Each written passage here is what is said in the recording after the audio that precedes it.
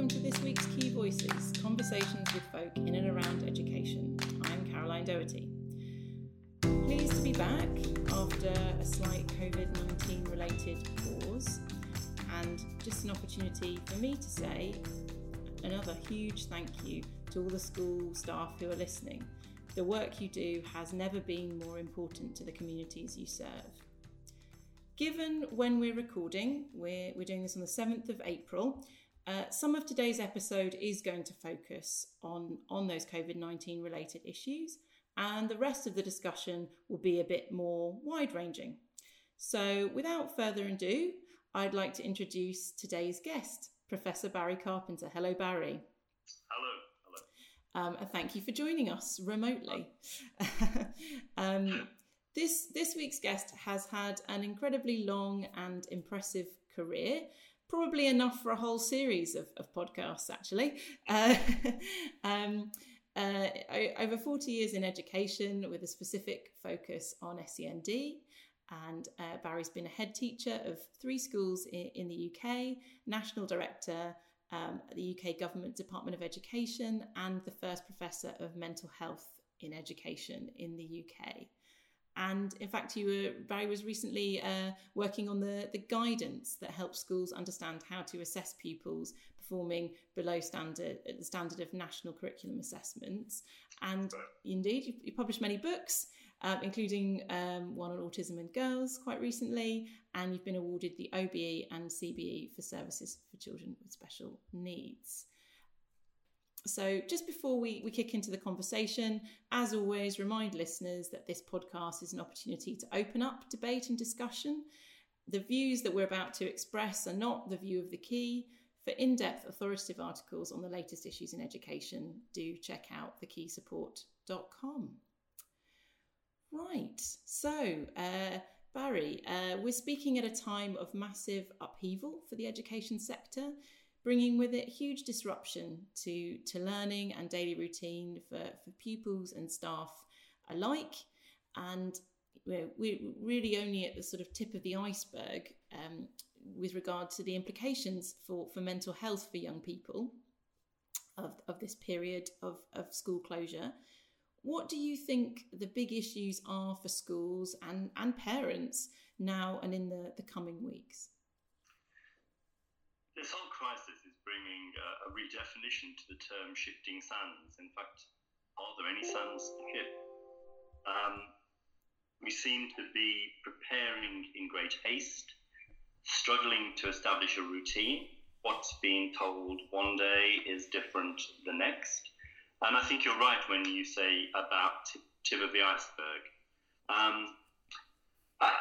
Let's start with the children, because I think, and I'll come back to them later as we talk, but I think one point I want to make from conversations I've had over the last few days with 1 or 2 colleagues is these are a very different generation of children to certainly the childhood I would have, and maybe, Caroline, the childhood that you would have had, in that they are far more linked to their mobile phone devices. And they are used to, aren't they, on a daily basis, taking information about the world from that device and feeding their own personal expressions through that device. So in fact, are the current requirements around isolation really so dramatically different for some people to how they may exist anyway on a daily basis? Having said that, the factor that has reduced for all of us is social interaction. And we know that the brain grows in the context of meaningful human interaction. So even though teenagers may seem to be reluctant to have meaningful conversations with mom and dad at home and go around just grunting short responses, that human interaction is still important to them then. So I think it will be a very interesting presentation. I'm sure there's going to be lots of research studies done on this time and what the impact was for the children. So I'll talk about that a little bit more later. But I think if we extend the bit about devices and laptops and computers and so on, let's think about the families and the home situation. We're all applauding the fact, and I certainly would want to applaud the fact that teachers are preparing vast quantities of materials for children to be homeschooled, to work online, But in a family that has 3 children, how does that work? Because not each child may have a laptop. Mom wants her laptop. Dad is doing his work from home too and needs his laptop. So how do 3 children function online in parallel? So there are some challenges there.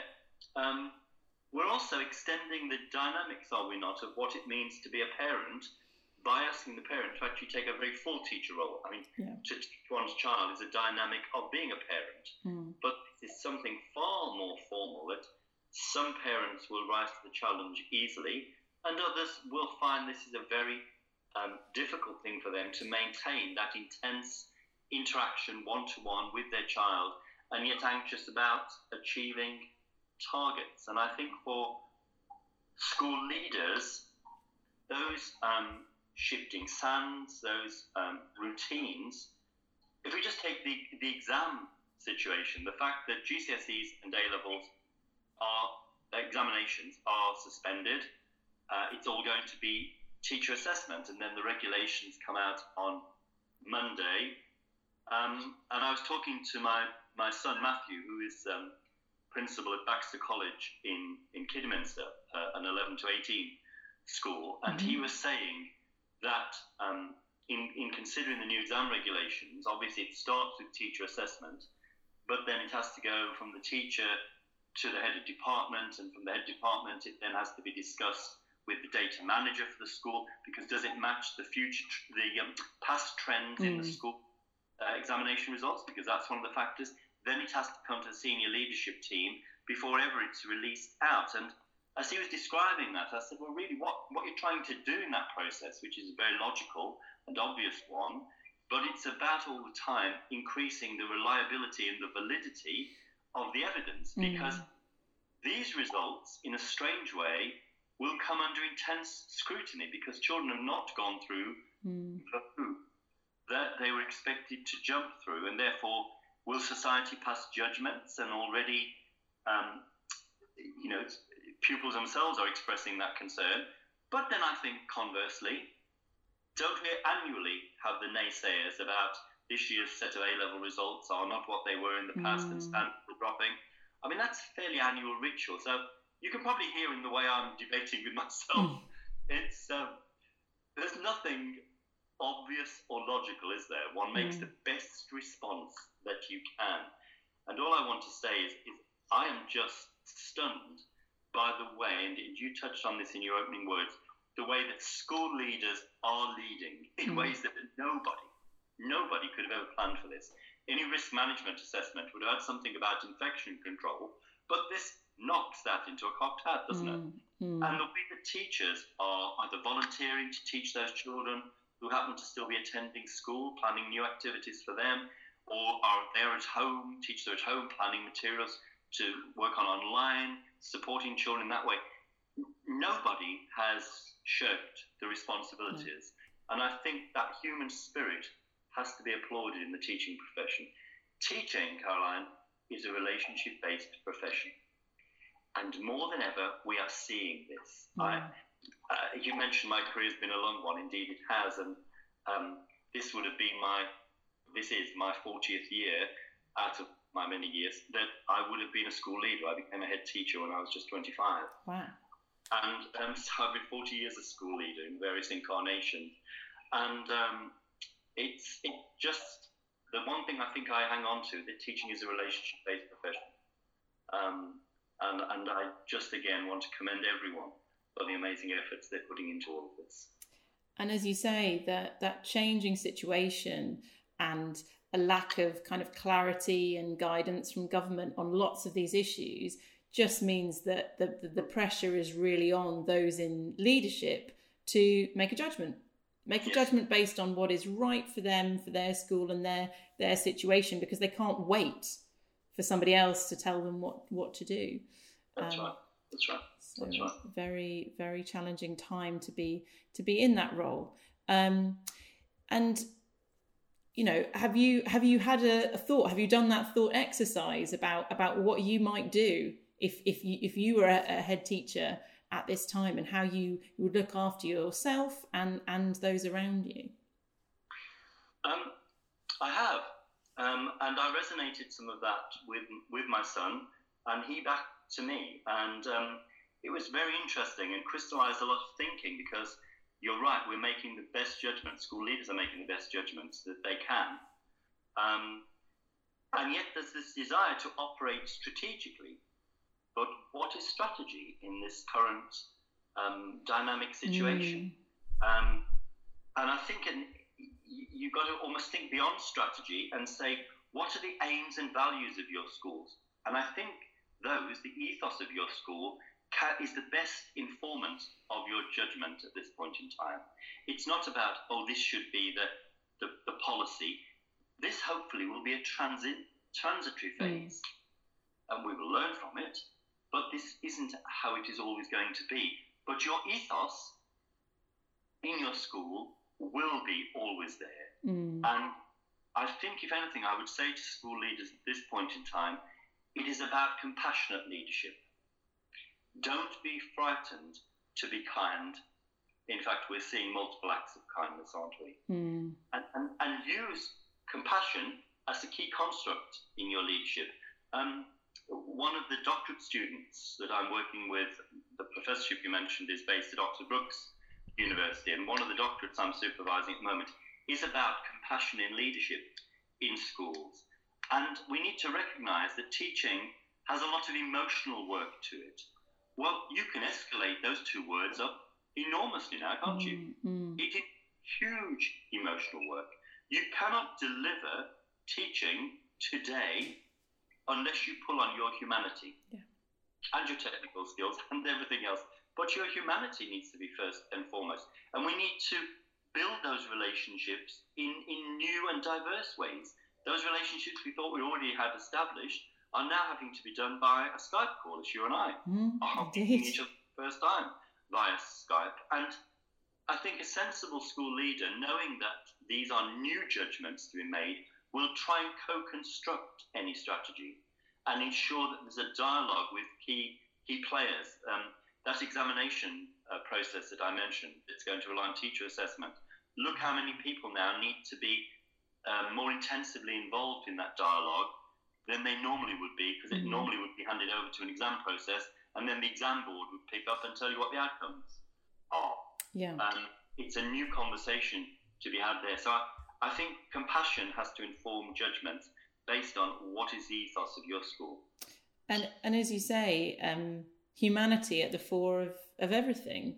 There's people can't work or learn or do any of the things you might wish them to do in that more traditional structure without a first thought to more basic psychological, medical, emotional needs. Absolutely. Yeah, absolutely. And it does, it's something I imagine you talk about quite a lot in your work, but often people see as a secondary to the academic. Yes. And actually now we are switching. And we touched on it briefly at the beginning there, the role of parents juggling their own work and homeschool, and obviously some teachers are in that situation as well. As a former head teacher and parent, have you any thoughts about the best way to manage it? Yes, I think I've got two sides to this question, because this question has caused me to reflect really very deeply and do a lot of thinking and trawling what information's out there. And bear in mind, some of that information is not 1 month old yet, and yet it's trying to inform our judgments not in pontificating ways, but in ways that literally are going to affect people's lives. So let's start with the children, and then I want to bring that to what I might say to parents, as a parent myself. Mental health-wise, what do I think is the key thing that's happening to children at the moment? And I've drilled that down to loss. It's loss. There is loss of routine. There is loss of structure. I mean, I know children moan about having to go to school, but actually they do thrive on that structure. And imagine, because you rightly pointed out in the introduction, that most of my career has been spent in the field of special education needs, and particularly with children with autistic spectrum. And for them, the loss of structure is huge. The end of the world is coming for them because it's so dramatically different. There's a loss of friendship, those daily interactions that are vital to children. There's loss of opportunity. Think about the examination system. One student I had a phone call with the other day, when I asked how she was feeling about the examination situation, she said, I felt I was preparing to run a marathon. Good analogy. She said, now they tell me there's no race. Dramatically different. And suddenly that student who is going to have to take responsibility for putting themselves through that examination, it's down to them at the point that that exam paper sits in front of them, that's gone. It's in somebody else's hands. It's kind of already done. And children, while we must all think, this generation is going to be very happy they didn't have to sit the exam, I'm not sure they are. I think there is a loss of freedom because it was down to them to plan their futures. So that freedom is now gone. And I think all of that loss I've just articulated, what does that build up to? It builds up to trauma. And it builds up to anxiety. We have children already starting to go through panic attacks. Will we be seeing more self-harm? Young Minds have finished a survey, and they're already saying that there is evidence about increases in self-harming because children have a loss of support, a loss of their coping mechanisms, even a loss of sleep in some instances because they are so worried. So that's what I think is happening for the children. We as teachers, although we're making all of these responses at the moment, must bear in mind fundamentally we're about learning. And therefore those parents that now find themselves as teachers delivering homeschooling, what could they do in terms of learning against all of that loss and trauma I've just articulated? Some part of their working day with their child needs to be around emotional resilience, of building the emotional well-being of the child, making sure that there is an opportunity to explore feelings. I was looking for some resources today that I could leave on a doorstep and run for my grandchildren. Three of them are in primary school. And I found I got some emotional well-being journals produced by Butterfly Print.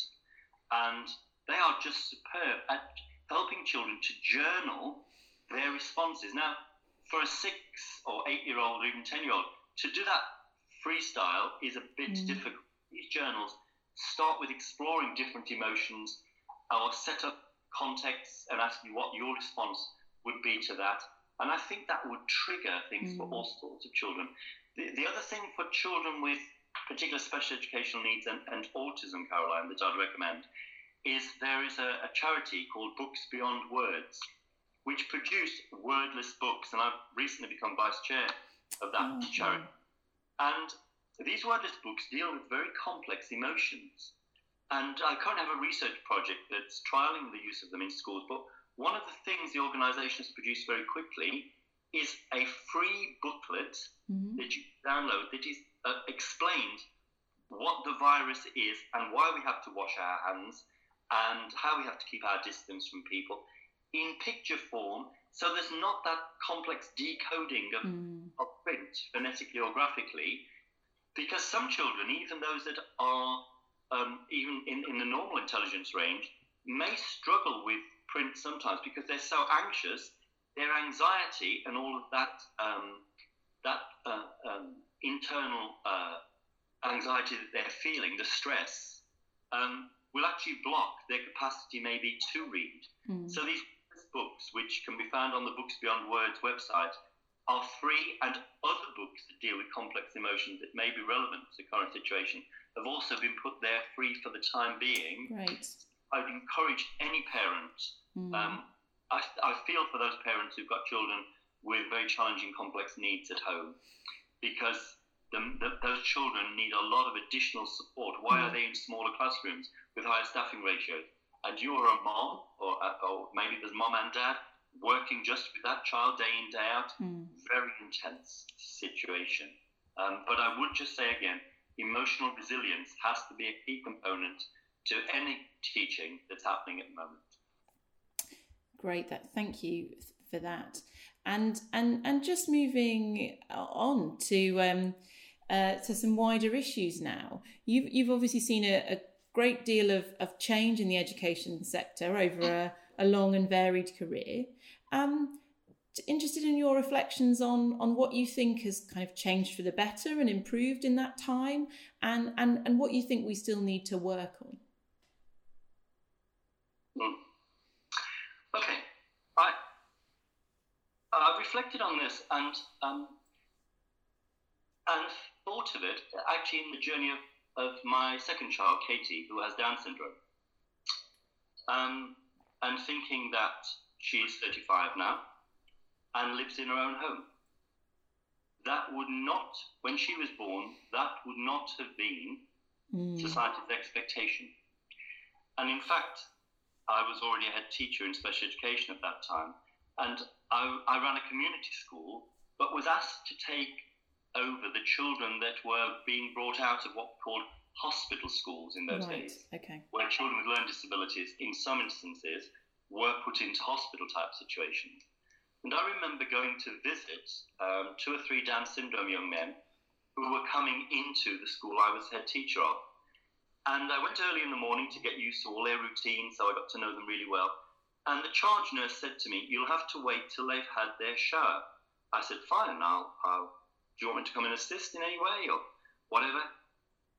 And I was horrified because the shower routine involved standing them against a wall and turning on a hose pipe. Oh, good grief. And I think, my daughter, to say, is 35. So if I think that Katie had opportunities to communicate when her speech didn't develop, sign language, Makaton, was available very early on. And she became a fluent signer by the age of 4 and became very interested in words. And people would say, well, the child can't read because you have to have speech before you read. We made books, and so did her wonderful nursery teacher, who is now a head teacher herself in Solihull. They made books personalised to Katie, and she would sign sentences like "mommy car," "daddy house." We made short sentences like that. So she learned to read, and then through that reading, the speech came. Where did she go to school? She went to a specialist nursery to start her off, to get her on the right track with the right interventions like signing, like symbols and other augmented means of communication. And then she was equipped to have some experiences in mainstream schools. And then when she got to secondary and the pathways diverged, children are going the examination route, Katie would not have managed those examinations, but nor did we want our child sitting in the back of a history class doing a jigsaw puzzle while the rest were studying for their GCSE. So she, at that point, went to a special school with a wonderful vocational program, amazing work experience, to the extent that she knew by the time she reached 19, she wanted to go into hospitality and housekeeping. She wanted to go to university, but the UCAS system couldn't quite accommodate Katie Carpenter, so she went to a specialist college, qualified in hospitality and housekeeping. From there, went on and had her own home. Has latterly been involved in the apprenticeship scheme, qualified as a teaching assistant, and then unbeknown to anybody, a year ago decided she didn't want it anymore. She wanted to be an actress, don't they all? And she threw it all up, enrolled herself in a drama diploma at the local college. It was her and a load of 18-year-olds. I couldn't possibly comment what my heart was doing at that time, but it was pretty scary, but they were wonderful with her. She passed the drama diploma, and Caroline, when she came home last August and showed us the diploma, it said in brackets at the bottom, "This diploma is equivalent to 4 GCSE passes." And I was speechless. Doesn't happen often, but I was speechless. Who would have thought a young woman with Down syndrome would ever have anything that's equivalent to 4 GCSE passes? I've said all of that because that, for me, encapsulates the journey my career has been on, the journey I've been on as a parent of a child with special needs, but reflects at each of those junctures the changes in society. Attitudinally, society has changed. What this country does not value in its special needs system is the universality of that system. Every child is entitled to a school-based education. I know some children cop out of the system. For some children with special needs, that system does not work.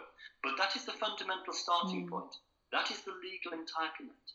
And there are still developed countries in the world for whom that opportunity is not available.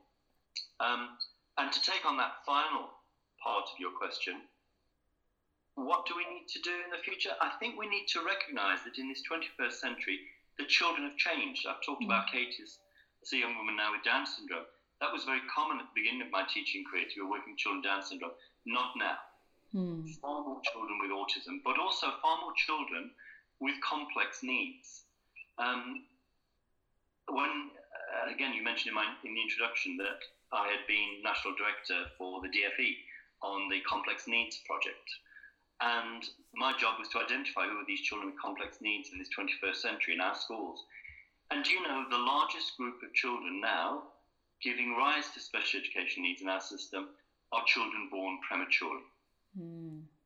80,000 children a year born prematurely. In every primary classroom, there will be between 2 and 4 children in every primary class who has been born prematurely.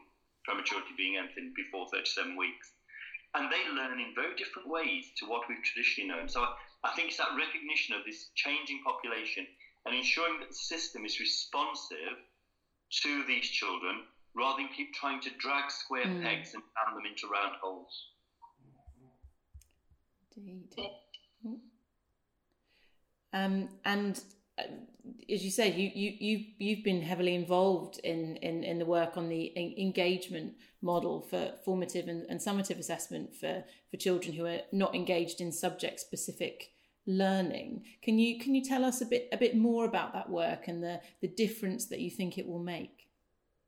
Okay, so the engagement model, just to clarify, has actually come out of the Rochford Review. Yes. But the Rochford Review actually took the work that I'd done with my team and with schools up and down this country and internationally as part of that DFE project, which was published 2012, which actually recognised a new population, this new generation of children with special needs in our schools. And once we'd identified those children, in the project we then said, well, if these children are wired differently, which was the emerging theme. These children were presenting quite differently, wired differently. They're wired differently. In what way do they learn differently? And when we know how they learn differently, in what way do we teach differently? And that led me to think about and discover more from a literature review about engagement.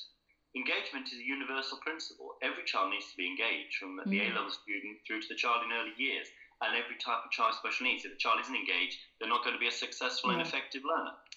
So it's a universal principle. And so we built a model of an engagement profile and engagement scale, which is a formative assessment model, and a pedagogical model. And then the Rochford Review, when it met, and I was not part of that review, discovered that work, looked at it, and they saw its potential to become statutory summative assessment, to replace what had been the P-levels, which had been very influential in the day, very groundbreaking, but they were published in 1998 and were a response to 20th century special need, not 21st century special educational needs.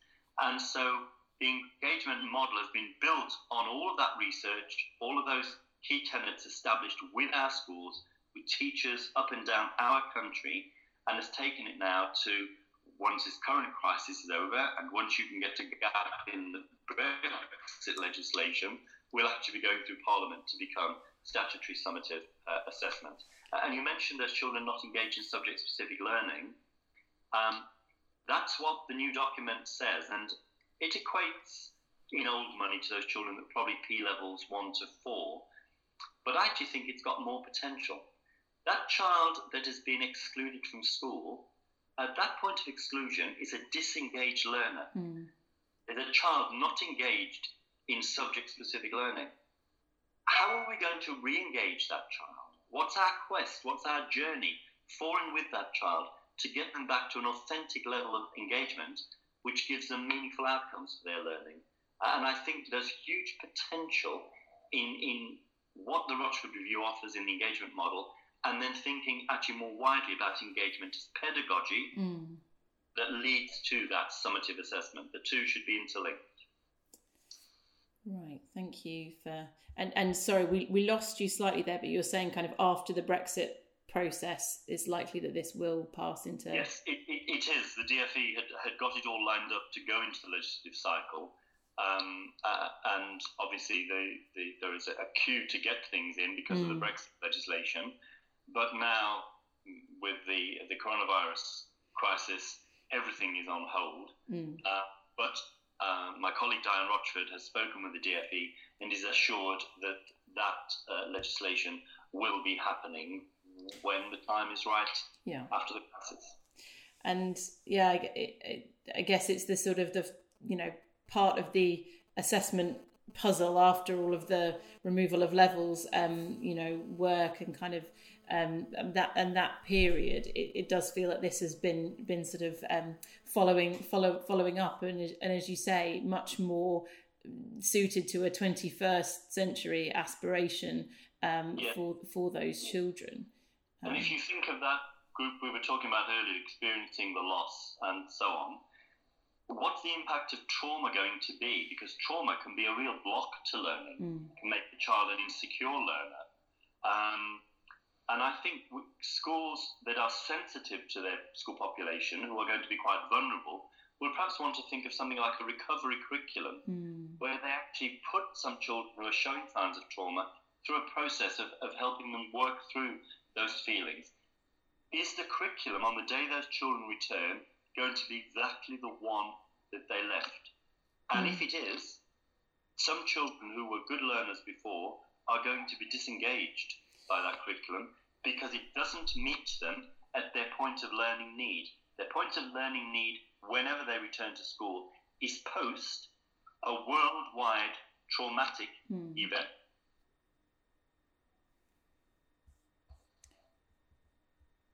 And as you say, in terms of engagement, even previously engaged and motivated students who maybe haven't had that exam experience now may be the different learners to the learners that they were, and children with anxiety, or children who haven't previously exhibited anxiety, be anxious about is school going to close again?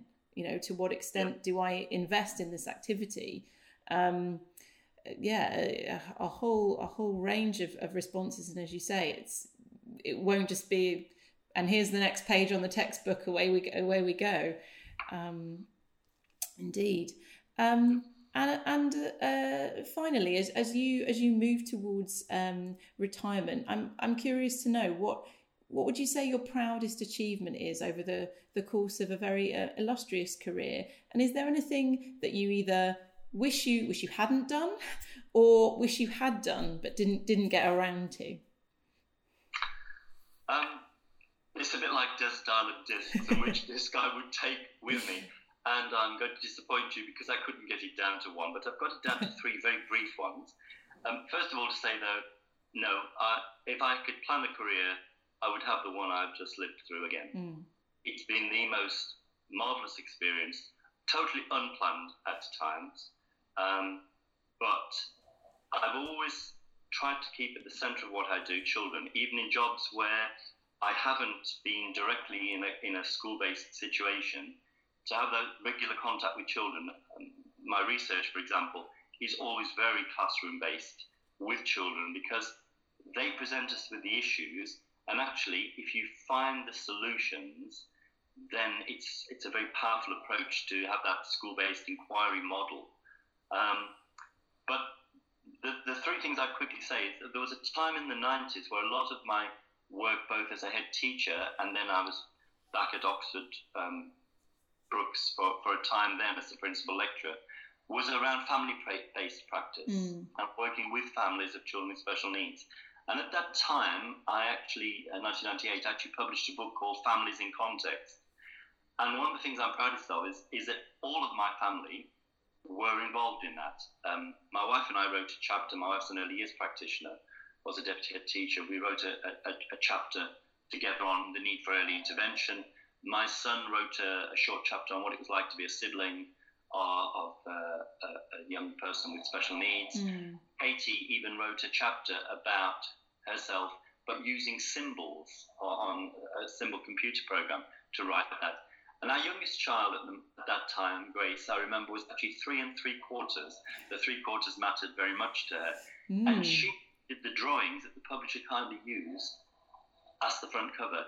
Wow. And so for all of us as a family, that is something very memorable, and it's a significant milestone, not only in my professional career, but in our family life as well.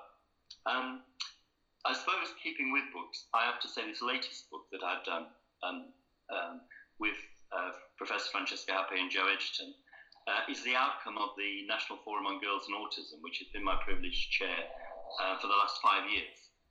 And that group has made huge inroads. And when I suggested that we might look to do a book, every member of that group, some 25 of them, agreed to write a chapter in the book. And the book was launched on the 2nd of April last year, so just 12 months. And within 3 days, it went to the top of Amazon Education and had to go to reprint. Wow. To date, I've travelled to 12 countries of the world to launch the book. If coronavirus hadn't hit, I would be heading for Turkey next week and would just have come back from the USA. And it's just had a significant impact. And the number of girls and women with autism that have got in touch to say what a difference it's making to them, because people now have accurate information that female autism is a different presentation to male autism, and yet everything we know about autism is grounded and rooted in male autism. So for me, that's been quite a life-changing experience, actually, even at this point in my career, and something I'm proud of, that those people sitting around that table, some of whom had never written a chapter before in their lives, stepped up and did that for the cause. And it's been a campaigning piece of work. My final choice would be that period of time I had as national director was one of the most stressful and hard-working periods of time I'd ever had. But actually, the work around children with complex needs, to discover these children, the teachers have been saying, these children are not the ones that we used to have. I've never taught a child like this before. And they were right. And what I was able to give back to my profession was, this is the evidence that you're not losing the plot. These children are different to those that we have taught before because of their prematurity, because of their fetal alcohol spectrum disorder, and I've done 2 books on that since, because of the new patterns and new causal bases for autism, because there are more children with rare syndromes surviving now that had not ever used to survive and reach the school years, because of, and the most complex of all the complex needs, is actually mental health. Yeah. It's the one that will creep up and cohabit with any other form of learning difficulty and disability, which is partly why Oxford Brookes took the pioneering step to establish a chair in mental health and education. And part of my role has been to help and support the development of undergrad, master's and doctoral level studies around mental health and education, because we as teachers have not traditionally been trained in that. So that piece of work on complex needs actually influenced this last decade of my career hugely, has given me an international platform that when you're a teacher and a boy from the Black Country, you never thought would happen to you. Wow. I can see why you found it hard to whittle it down. Fantastic there to hear about all that impact, both in this country and more widely across the world there. And anything final that you'd like to add to our listeners out there today? I'm just going to end again with, teaching is a relationship-based profession. And to every teacher, I would say, teaching is a vocation. It's not an old-fashioned idea. You need to ask yourself, what is it in your humanity that called you to be a teacher? And for those of my colleagues doing some magnificent work with children with special needs, I still believe we have the best special needs education system in the world, whatever anybody else may say. We do. And to them, I would say, and you need to ask one further question, what is it in your humanity that called you to work with society's most vulnerable children. And don't walk away from that question. Find the answer, because without it, you'll be of no use to the children. And when you know that answer, celebrate the human being that you are, and celebrate the wonderful teacher that you can be, who has treasure in their hands, and that treasure, when invested wisely, can transform lives. Wow. Thank you. Thank you very much for that. And thank you for the opportunity. Well, and thank you very much to those of you listening. Key Voices is produced by The Key, giving education leaders the knowledge to act. And thank you, Barry, for sharing your experiences and your knowledge and your wisdom with us today. Members of The Key for School Leaders can access hundreds of articles on the latest issues in education at thekeysupport.com. And do remember to tell us what you think of the podcast. Rate, review and subscribe, or email me at caroline.doherty@thekeysupport.com with your thoughts and suggestions.